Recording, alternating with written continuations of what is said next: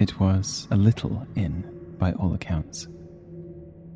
But as the surrounding town was proportionately smaller still, it more than served its purpose.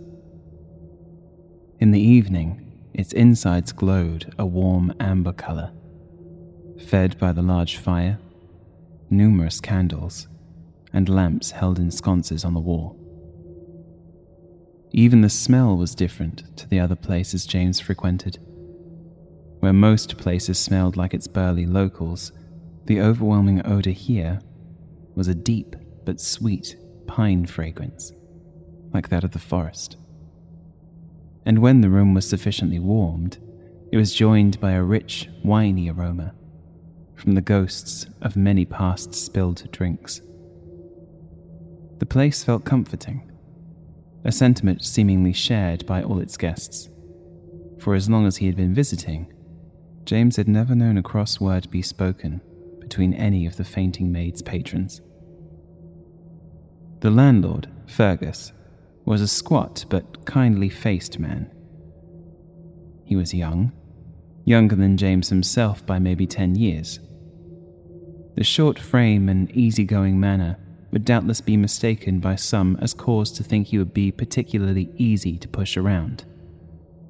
But James could tell that beneath the convivial attitude, there was a muscular and capable man who had probably ended more fights than he had started. As such, he had taken to befriending the man early on in his visits, so that he would never have reason to face him should ever the need arise in the future. When James had arrived at the fainting maid that evening, Fergus gave him a quick wave of greeting between serving a couple of men already at the bar, and threw a nod over to James's usual table, which was unoccupied. Most customers did not like to sit at this table, as it was only able to seat one person, but it was also the furthest from the fire, and therefore was colder and more dimly lit than other places. But that was the way James liked it. Solitude was his friend, and from this vantage point, he could keep a watchful eye on the room, a virtue he placed above all others, especially on nights like tonight. He had finished dining, and for the last half an hour had been sat pretending to enjoy the sounds of the musicians, with his leg jumping up and down in agitation, and his hand constantly fidgeting with his watch. Every few moments, he would remove the watch from his pocket and surreptitiously check it, only to find that merely a minute or two had passed, and he would pocket it again in frustration. All the plans had been laid. Everything was prepared.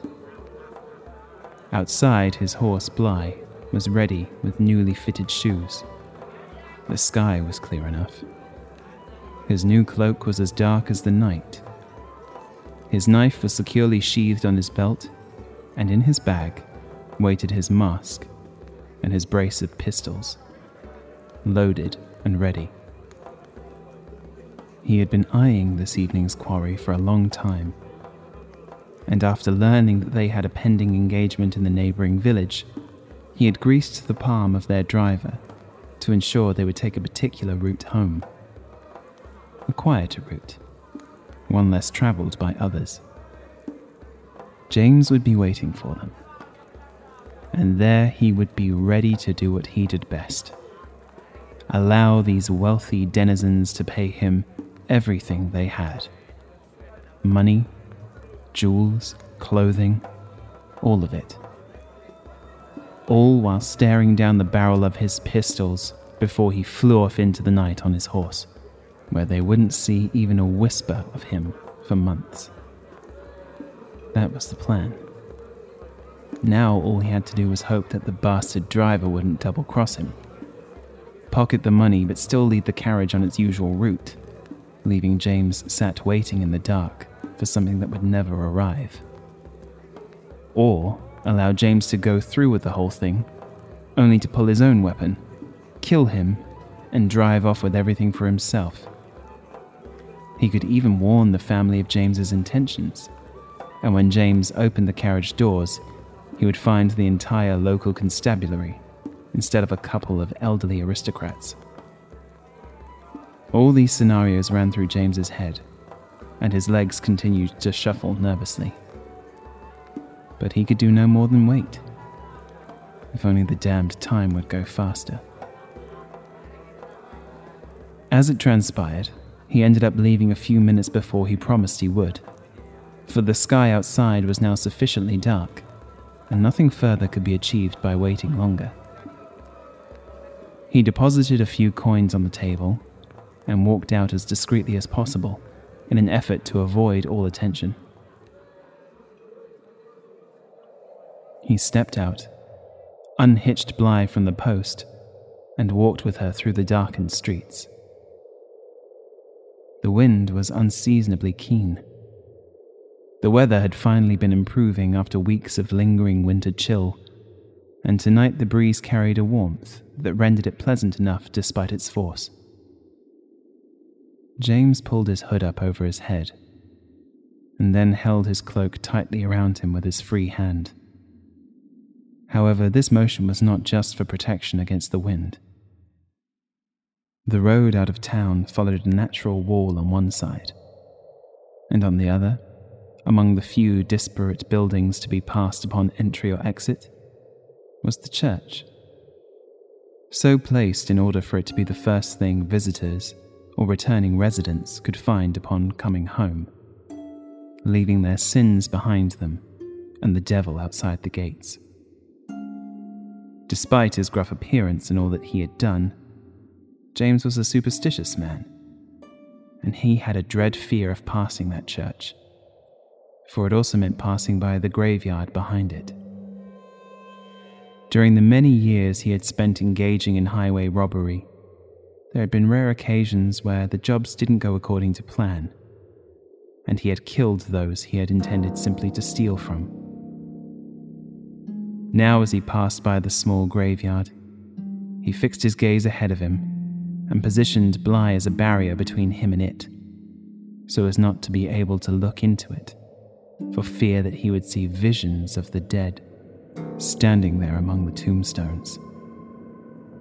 The men and women he had killed stalking toward him, their skin a deathly pallor, filled with sadness and anger, judging him as he walked and feeding off his shame.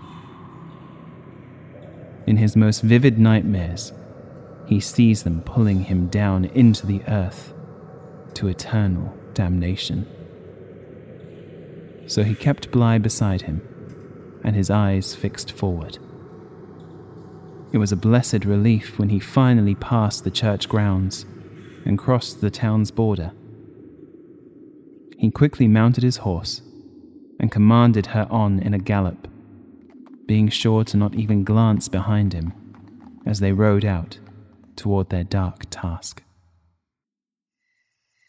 The route on which James had instructed the driver to lead the carriage cut through a local woodland, a path he had discovered by accident and used once or twice before, but had stopped as the old road was so forgotten and unused that it never rendered any worthwhile results. But instead of giving up on the location, he chose to use its remoteness to his advantage and came up with the plan he would use tonight. He knew that as soon as he made his move, that the road would no longer be trusted, or become usurped by others of his trade and therefore useless to his needs. So he was careful to make sure he chose the right job, one where the reward would eclipse any risk put forward. This evening, his patience and planning would pay off, as long as that damned driver didn't double-cross him. As he rode to his position, the trees wound their way in coils at either side of the road. In the moonlight, he could see the first, maybe the second layer of trees, but the darkness beyond that was impenetrable, perfect to hide in. James came to a long stretch of relatively straight road and decided it would be the ideal spot to set up. He dismounted Bly, and from his saddlebag he pulled out a small mallet and a stake, which he proceeded to hammer into the ground at the edge of the road. He then tied Bly to it, guiding her so that she stood lengthways across the road, creating a barrier to prevent the carriage from progressing any further. James didn't have to guide her much, though. As they had done this so many times before, she knew the routine, and more or less assumed the position herself. The plan was to have the equine barricade stop the carriage, so James could then emerge from his hiding place down the path and ambush them from behind, where he would take everything they had of value, free his horse, and ride off into another town to hide. Bly gave a disgruntled snort, and he stroked her softly. There was rustling in the undergrowth as some small creature scurried away from the new arrivals, and James wondered if he would have to shoo off any other residents while he took up his position. He gave one last stroke to Bly, then feeling the familiar tingles of anticipation work their way into his stomach, he grabbed his bag and started down the path to lie in wait for his prey. The well-worn, dark leather mask sat in its familiar place on his face, slipping easily into its grooves and contours and covering everything around his eyes. The hat hid his bare scalp, so he could not by chance be identified by that feature either. His pistols waited by his side, and he had found the perfect position to hide in, just outside of the visible tree line as not to be seen, but close enough to the road to be able to act swiftly when the time came. Everything was how it should be, except that the carriage was not there. There had been an hour between when James had arrived and when the time had been arranged for the carriage to come. It was now late enough that the moonlight was directly above the road. It would have been the perfect visibility for taking the carriage. Any longer and he would lose the light, making his job all the more difficult. Cursing under his breath, he reluctantly decided to light a match to check his watch. The driver was late by more than 15 minutes. He spat out a grunt of annoyance and started to sweat. They're just late, that's all, he thought, though not convincing himself. James was shaken out of his reverie as the overwhelming silence of the night was broken by a restive whinny from Bly, which rapidly changed to a distressed cry. At first he didn't know what to think. It wasn't like Bly to get spooked. Then he thought, the driver, he's betrayed me, and they're seizing my escape. He tried to think tactically, but came to the conclusion there was no point. He could hide, but there was no way he could survive a period of waiting out in the woods with what he had. He also couldn't manage a walk back to the nearest town. Bly's cries became more anguished. They sounded like screams. There was a cracking sound, and something else that James couldn't identify. Then Bly's screams gurgled and gradually ceased altogether. James heard the unmistakable thud as her body hit the floor. They've killed her. Rage filled him, and all thought of strategy left James's mind. He had all he needed with him. He wasn't going to let them take him without a fight. He would avenge his fallen companion. He raced from the trees and onto the path, holding both pistols ahead of him and letting out a cry of anger that came from deep in his chest, hoping the shock would disorient them. Instead, what he saw, under the pallid downpour of moonlight, made him stop still in his tracks, and the war cry sputter out on his lips. There, next to the body of Bly, was a towering creature that James had never seen before. It crouched on all fours, its face close to the horse's throat. James had clearly interrupted this thing's meal, and it now fixed him with two large, glowing eyes that seemed to absorb the moonlight. It was long, longer and taller than the horse would have been were it still standing, and its torso was as lean as a greyhound. Its limbs stretched out and were almost oversized for its body, ending in appendages that were not paws, or hooves, or even hands. In fact, there were no words for what these could have been. James had never seen anything like them before. But at the end of each of them were two distinct claws. The great head, which was now turned to him, was deathly white and appeared fleshless. Where the nose should have been, there was only a great cavity with sharp, bone-like points protruding like small tusks on either end. It held a crown of large, winding antlers of a different, darker color. To James, it was like looking at the gigantic skull of a deer, alive with breath and eyes and a moving, hungry jaw. The tough man of many highway raids was dumbfounded, frightened to make a move. The beast continued to watch him.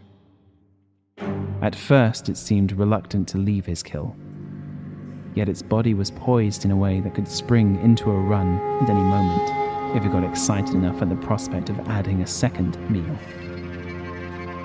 James's breath quickened as his fear grew, and in a desperate panic, he cried out once more and fired one of his pistols at the monster. The sound of the shot and the feeling of the bullet did nothing to deter the great creature, but boil its excitement over. It started for the highwayman. James fired again, but this time the bullet completely missed the target. Both guns were now spent, and any form of defense between him and this great, hellish fiend was gone.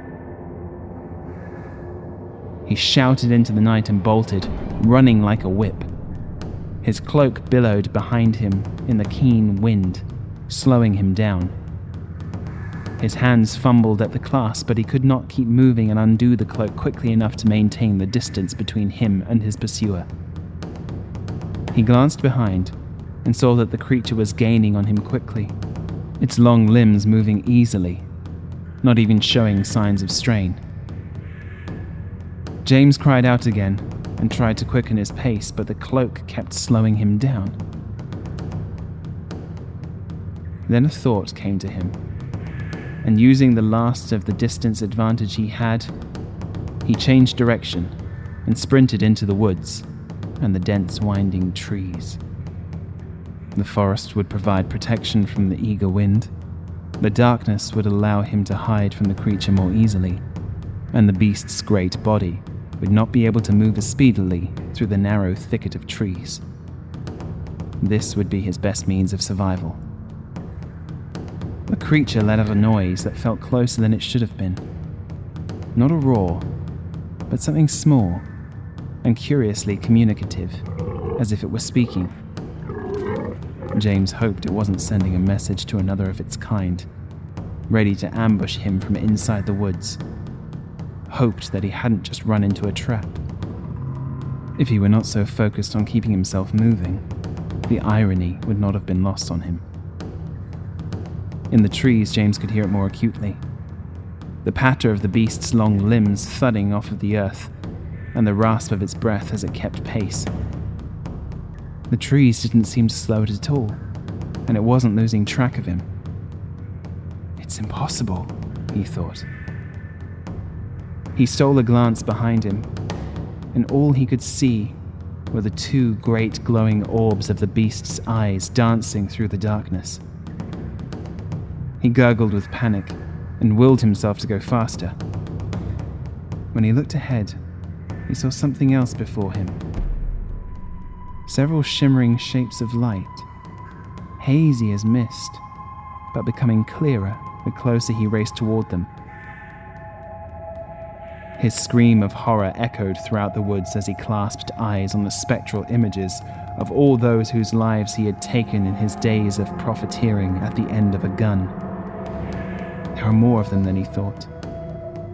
They littered his way as if lighting a path, one on either side, spectators on the grimmest of sports. Their expressions were inscrutable, indifferent even. His anguish, the desperation of his plight as this creature hunted him down, made no difference to them. There was no pleasure, no pity, nothing. They were endless. As soon as James had passed them all, the parade would start again. He could not escape them. The breathing behind him got closer still. James shouted out once more and changed direction again, hoping to escape the pathway of ghosts before him, but they appeared there as well. The sound of scraping earth came from behind as the creature skidded to match James's direction. He had bought himself valuable seconds. There was light ahead. His legs were ready to give out, but he gathered all the strength he could muster and darted towards it, wanting to escape the gaze of his victims so closely gathered around him. He reached out his hands, and like a drowning man breaking the surface of the ocean, James emerged back onto the road, straight into the pathway of the carriage. The horses ploughed into him and knocked him to the floor, their great hooves trampling him, breaking bones, before the large wheel of the carriage rolled over him, snapping his back, then hit the ground with a crack, sending the carriage toppling onto the ground.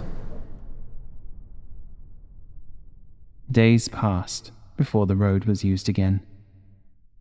The people who discovered the accident site only found the ruined carriage. There was no sign of a person or a horse that may have accompanied it, as if all had vanished without a trace. Investigators who came to inspect the site found marks in the surrounding dirt on either side of the road, like something heavy had been dragged across the ground and taken deep into the woods. There was blood on the carriage too. And though it was likely caused by the crash, they were startled to find gouge marks and scratches along the body of the coach, as if made by two great claws.